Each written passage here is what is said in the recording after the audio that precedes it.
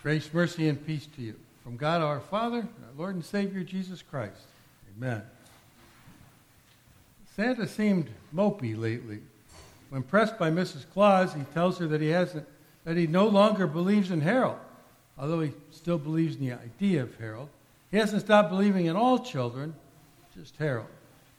His handwriting this year on his Christmas list is suspiciously neat.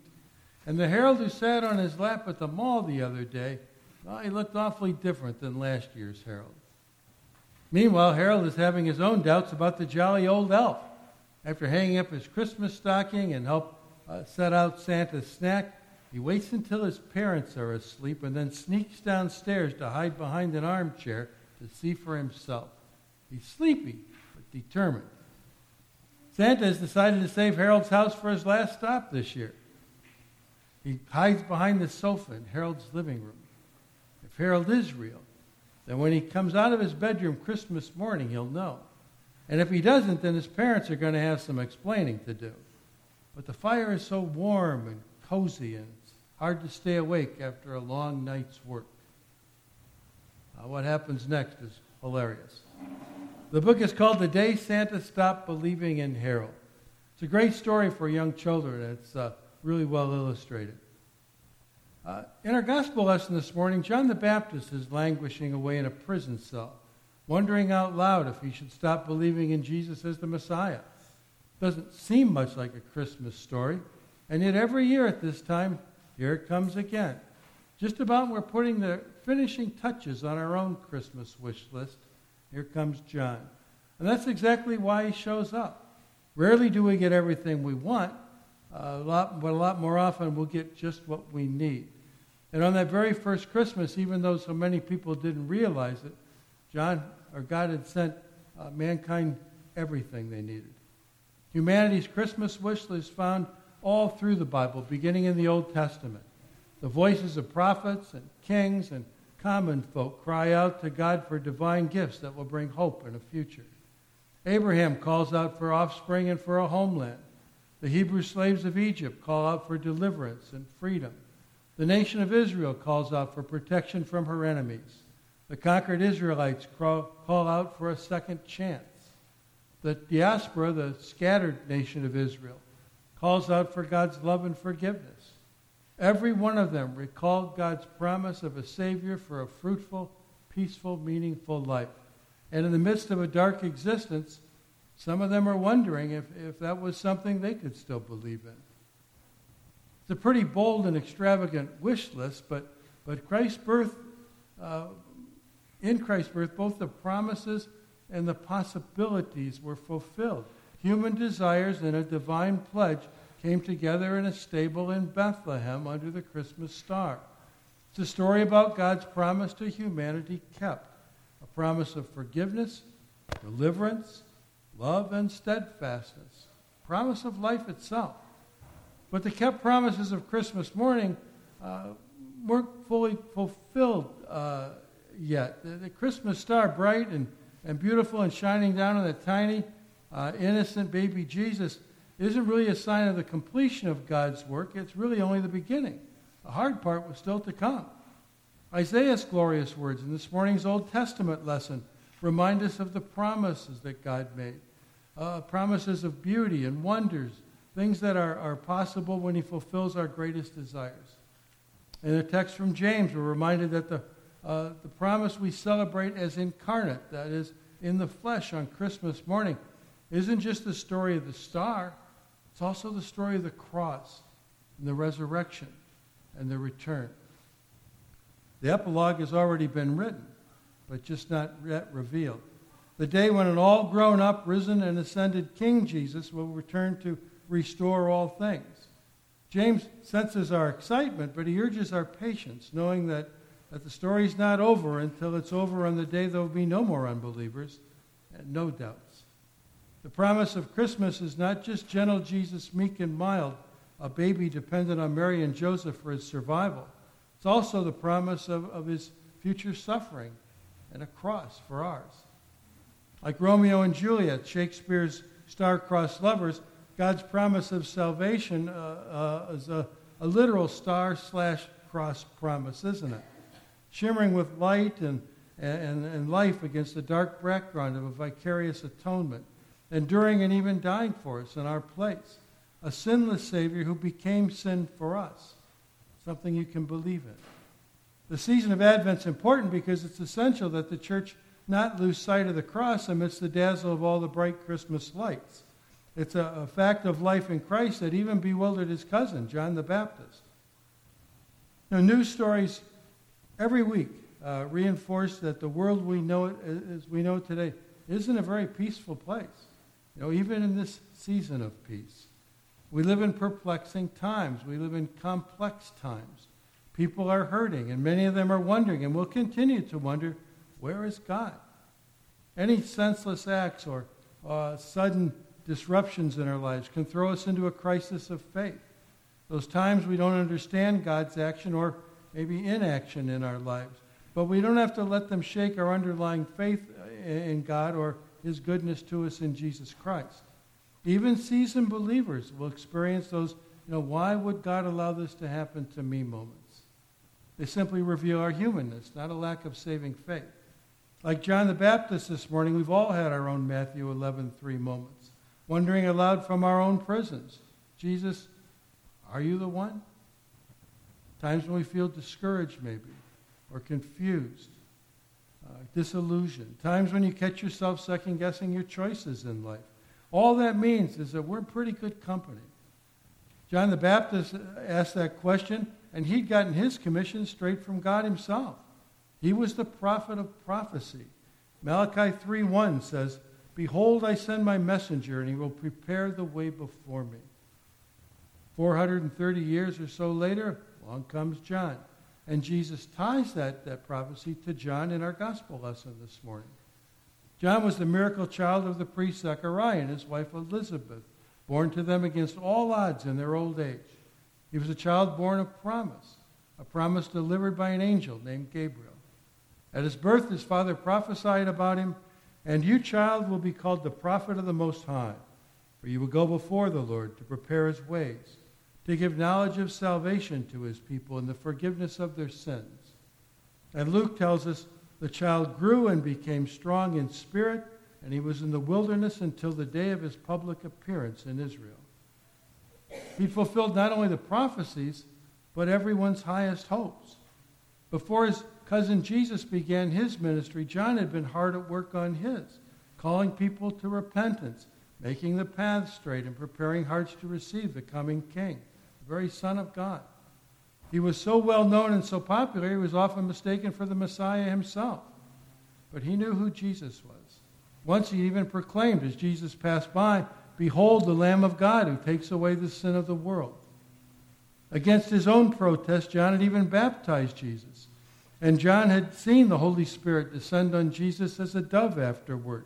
And he heard God the Father speak his words of approval over his Son. John was around for Jesus' early ministry.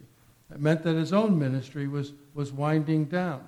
Some of his disciples had already become some of the Lord's disciples. Well, in our lesson this morning, John is sitting in a filthy prison. And not just any prison.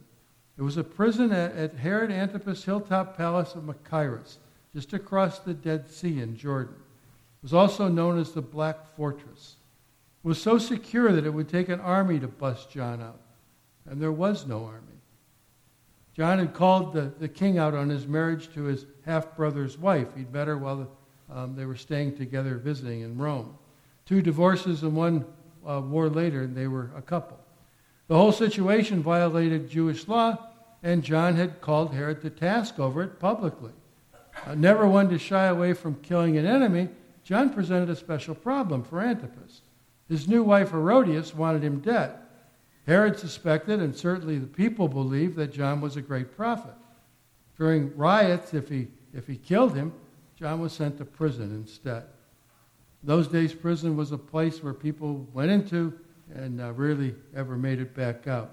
There was no television, no free squares, no rights, and no privileges at all, except maybe once in a rare moment visitation was allowed. And John's disciples did come to talk to him, to keep him in touch with what was going on with Jesus. And through them, he heard the stories of the Lord's ministry, maybe longing for the day that Jesus would free him with one of those miracles, and so he could see it all for himself. But the days soon turned into weeks, and the weeks into months, and by the time of our lesson this morning, John has been in prison for 10 months or 12 months or even more, just wasting away, unable to do what he'd been born and called to do. The man who had lived his entire life in the open air of the wilderness had been confined to a small, dark prison cell, maybe catching a ray of sunlight on a clear day through a narrow slit in the wall above him. Now put yourself in that cell with John as the days and the months dragged on. And where was his miracle-working cousin? Why hadn't Jesus come to free him? John's got nothing but time on his hands to think, and so maybe he begins to wonder, I gave my life to God when he needed me. Where is he now that I need him? Now, John had been given not just a gospel message to preach about the salvation that was at hand, but also a powerful dose of the law to bring people to repentance.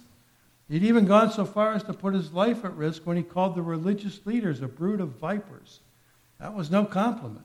It was particularly cutting because Satan had appeared as a serpent to Adam and Eve in the garden. And that appearance had resulted in the fall of mankind into sin.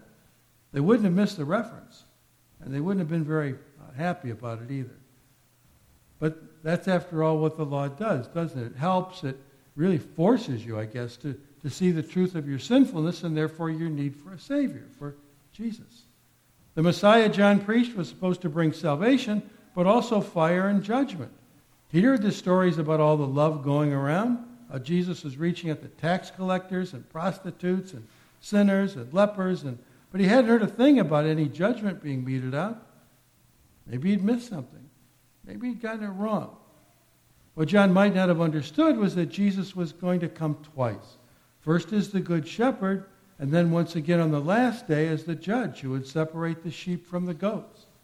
There wasn't any room for unbelief, not with John's background and the angel announcing his miraculous birth and the leaping in the womb when Mary, pregnant with Jesus, visited her cousin Elizabeth, who was pregnant with John. Confusion, maybe. Lack of the big picture, maybe. For sure, probably. How could he know that it would be at least 2,000 years before Jesus returned as judge, with the axe and all the fire and that stuff? He wasn't going to live long enough to see Good Friday and Easter. In fact, he was about to lose his own head. So after all this time forgotten, he sends a couple of his disciples to Jesus to ask him point blank, are you the one who was to come, or should we look for another? Now, some people give John the benefit of the doubt about his doubt. They say maybe he was sending his disciples to Jesus for their benefit, not his. Now, we'll never really know, I guess, until we get to heaven and can ask him for ourselves. What we do know is that life's troubles can shake even a powerful faith. When they found Jesus, he invited them to stick around a while, to listen and watch. And what news did they take back to John? What did Jesus confirm, and what was his message to John? The fulfillment of Isaiah's prophecy in our Old Testament lesson today. Go and tell John what you hear and see. The blind receive their sight, the lame walk, and the deaf hear. And he even gave them a couple more miracles to add. Lepers are cleansed, and the dead are raised up. This was just around the time Jesus had brought the widow's son from that town of Nain back from the dead. Jesus was absolutely the guy. And maybe out of love for his friend, there was another verse from Isaiah, a little later on, chapter later in Isaiah, that Jesus didn't quote in this passage. One Jesus had read himself in the synagogue after he'd come back from his time of temptation in the wilderness. It was a quote from Isaiah that he declared he was the fulfillment of that prophecy. And part of it went like this. He sent me to proclaim liberty to the captives. And here's John in prison. But he knew John would understand the difference between being shackled by sin and shackled in irons.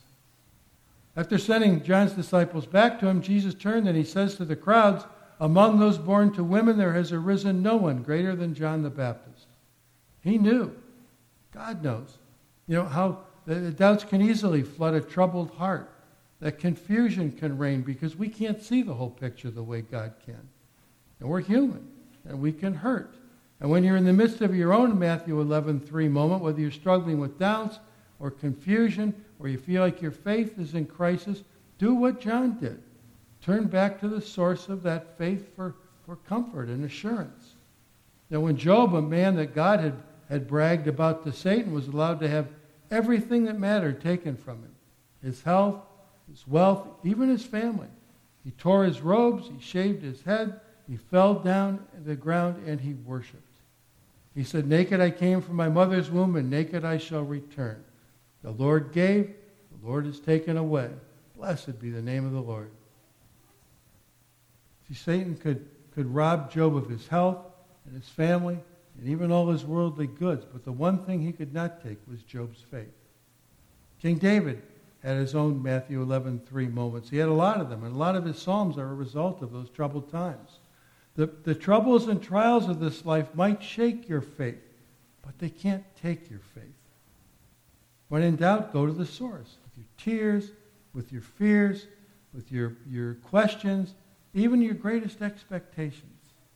Jesus and John were walking similar paths toward the same end, but only Jesus had the whole picture. Only Jesus could see the cross and the empty tomb in the distance. John knew everything he needed to know to fulfill his purpose, but he didn't know everything. Before long he would, because he'd be in heaven, rejoicing with the angels. His martyr's death may have inspired more people to turn to Jesus than a longer life ever could have. Faith was a risky business for John, and it can be a risky business for you and I.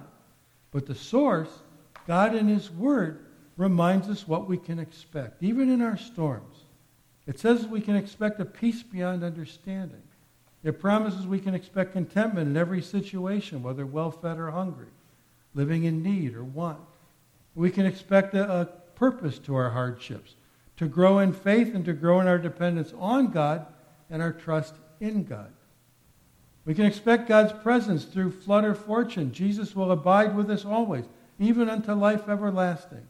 And we can expect a hope that is living and an inheritance that can never fade or spoil or pass away. Feelings and frustration, even honest doubts, don't change who you are in God's eyes. Even when you find it hard to believe in God, God still believes in you. And everything he's done, everything Jesus endured, was done and endured for you. Through faith in Jesus Christ, you're always his beloved child with a perfect future in a perfect place just the other side of this life in heaven. That's forever. So as we draw closer to Christmas and we encounter maybe problems or troubles or things in our lives, we may be tempted to ask, what child is this? But the answer is always the same. The Son of God, the Savior of the world. Amen.